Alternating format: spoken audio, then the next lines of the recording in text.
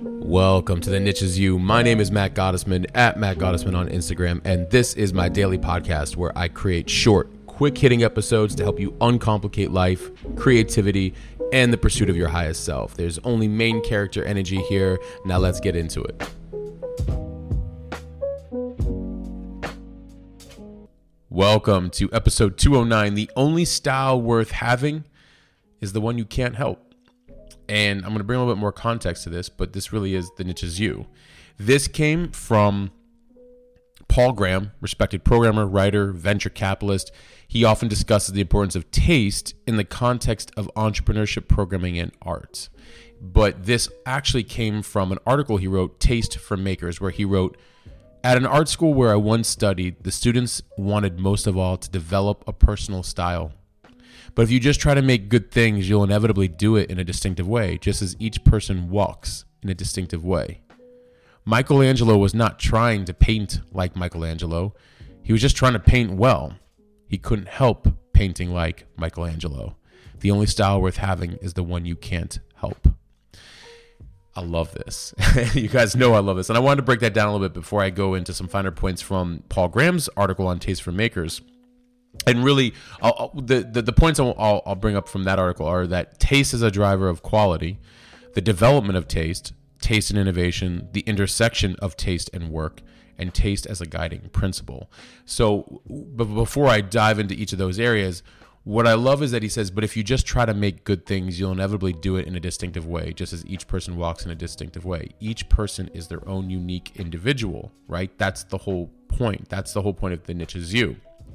And we all have a unique style and sense of taste. Now imagine that if you are injecting that into your creativity and trying to do something very well, create anything very well, whether it's a product for others to consume because it solves some sort of a need or desire or a problem, to a way that you communicate, whether it's through a podcast, your writing, a website, or just in general to the world at large. We all hopefully want to make good things, and when you do it with the intention of giving it the details it needs and getting rid of the external noise, your individual taste will emerge. And on a side note, as a really great tactic that I've often stressed, when I have a very distinctive branding style with any of my personal brands I've created, all the way to the way I've branded clients, to the way to projects I've worked on, to even how I've worked with personal brands.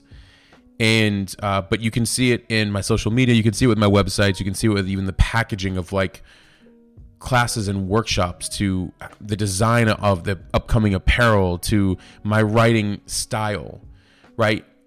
People have often noted about that, and it's interesting because that comes from where I said, if you just try to make good things, being in motion is what's allowed my distinctiveness and individual perspective come out through it. A lot of times people sit on the sidelines collecting as much information. You don't really know your style or taste until you start creating, and then you want to keep creating and keep refining and keep iterating.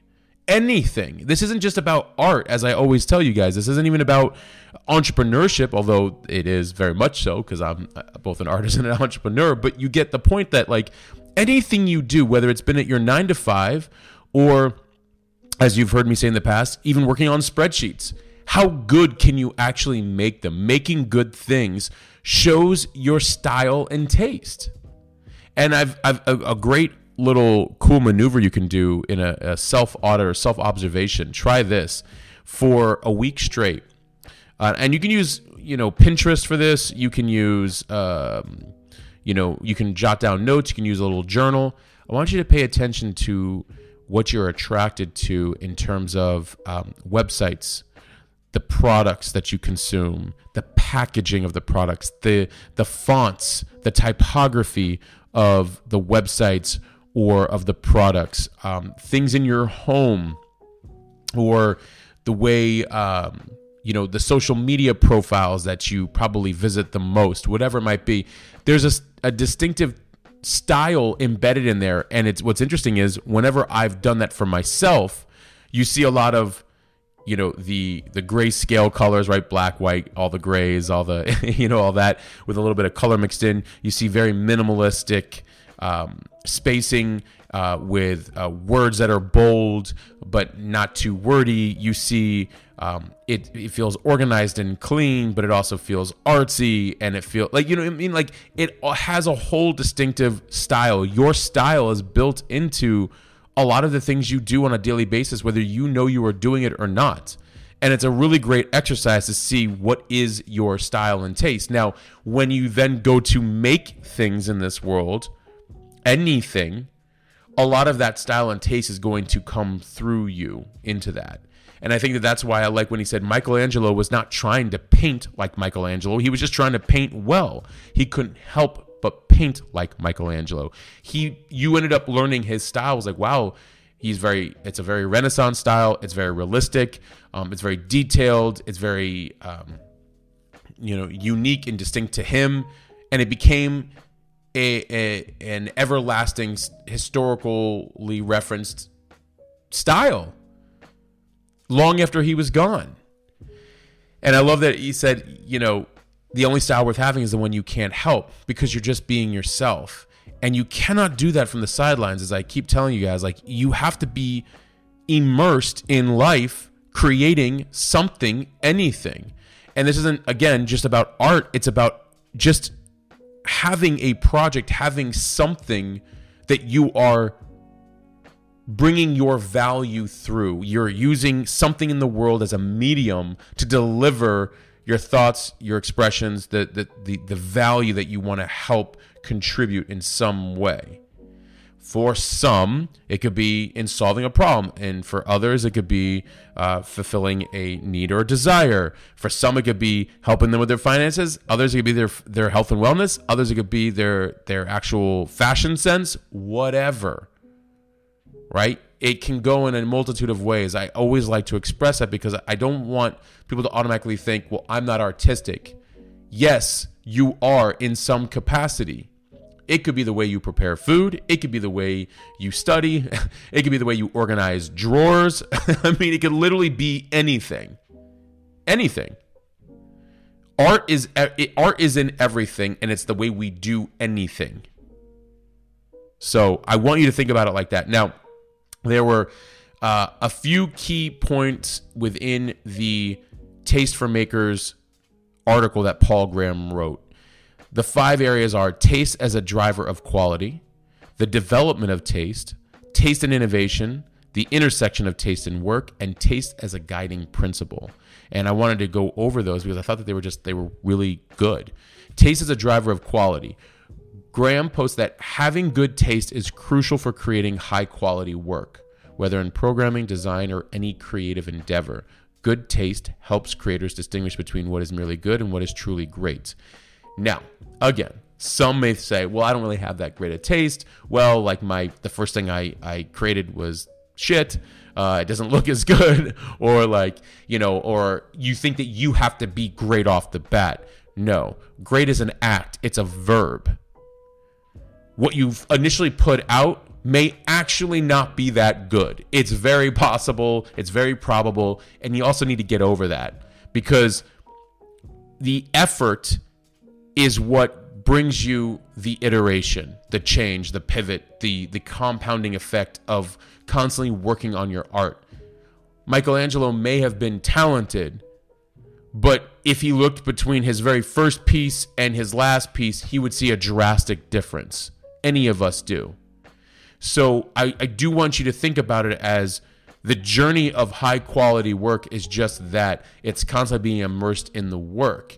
And you will, over time, like when he says taste is a driver of quality, you grow your taste from constantly being driven by quality for the work that you are putting out. That is a consistency play. That has nothing to do with the very first thing you ever create.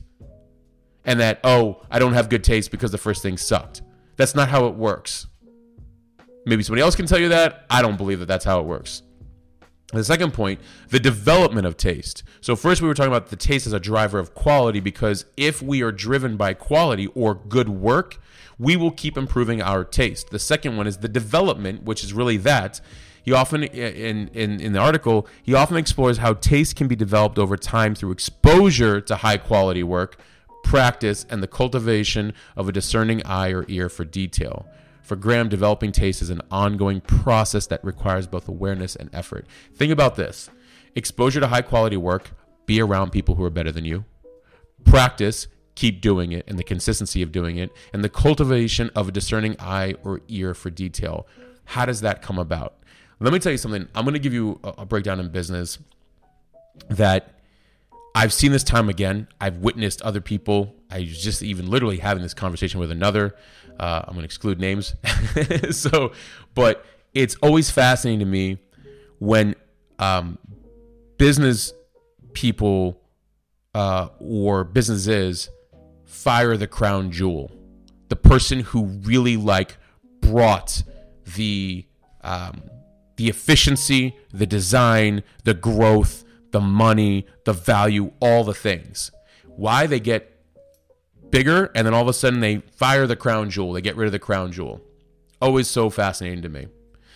And the reason I bring this up is because the crown jewel has a very discerning eye or ear for detail because they are immersed in the work.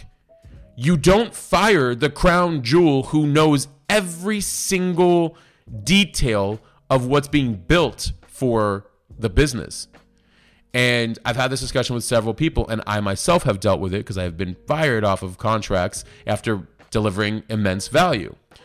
And it's like this, as an analogy. And I love using, let's say you are the grand champion driver of the Ferrari in the Le Mans race, and you are the championship driver. And someone says, you know what, we always keep winning. I think we're done working with you. They get rid of the driver. You can hand him over the car. You can hand him that Ferrari. You can hand him that beautiful engine. You can hand him the manual. You can hand him everything. But the driver knows every single turn, every single approach. They know that, on turn 8, if the nuts and bolts in the engine aren't this, the turn isn't going to be the same. That development, that discernment for the details comes from being in the work. And some of you may feel this when you're around people, or if you work for people who they're not in the work, but they somehow know how to tell people what to do, right? Something to think about. So I want you to think about, one, can you be around high quality work? So it doesn't have to necessarily be yours, but it could be others. Practicing your work to make it better and better and better, which is where you develop your taste, and cultivating discernment, a discerning eye or ear for the detail. When you are immersed in the work, your value is so high. Don't let anybody ever tell you it's not. And if they fire you, watch how quickly that changes for them over time. And don't gloat, and don't say I told you so, and don't anything. The grace comes from, you know what? Do you? I'm gonna keep moving. I'm gonna keep building on my development of my taste. You'll have a very distinct approach to things, and you will be known for that, and you're building constantly on your own reputation. The third thing, taste and innovation. Graham suggests that taste plays a critical role in innovation. By understanding and appreciating the nuances of what has come before, innovators can push boundaries and create something new and valuable. This is so true. I'm not here to reinvent a wheel, but I am here to improve it. So when you appreciate what has come before you, that has led up to the perspective of which you can understand something now, it can then help shape and build an even further developed perspective, more depth, and it actually helps push your own boundary, which helps push the boundaries of everybody else within a particular thing. That's huge, in my opinion.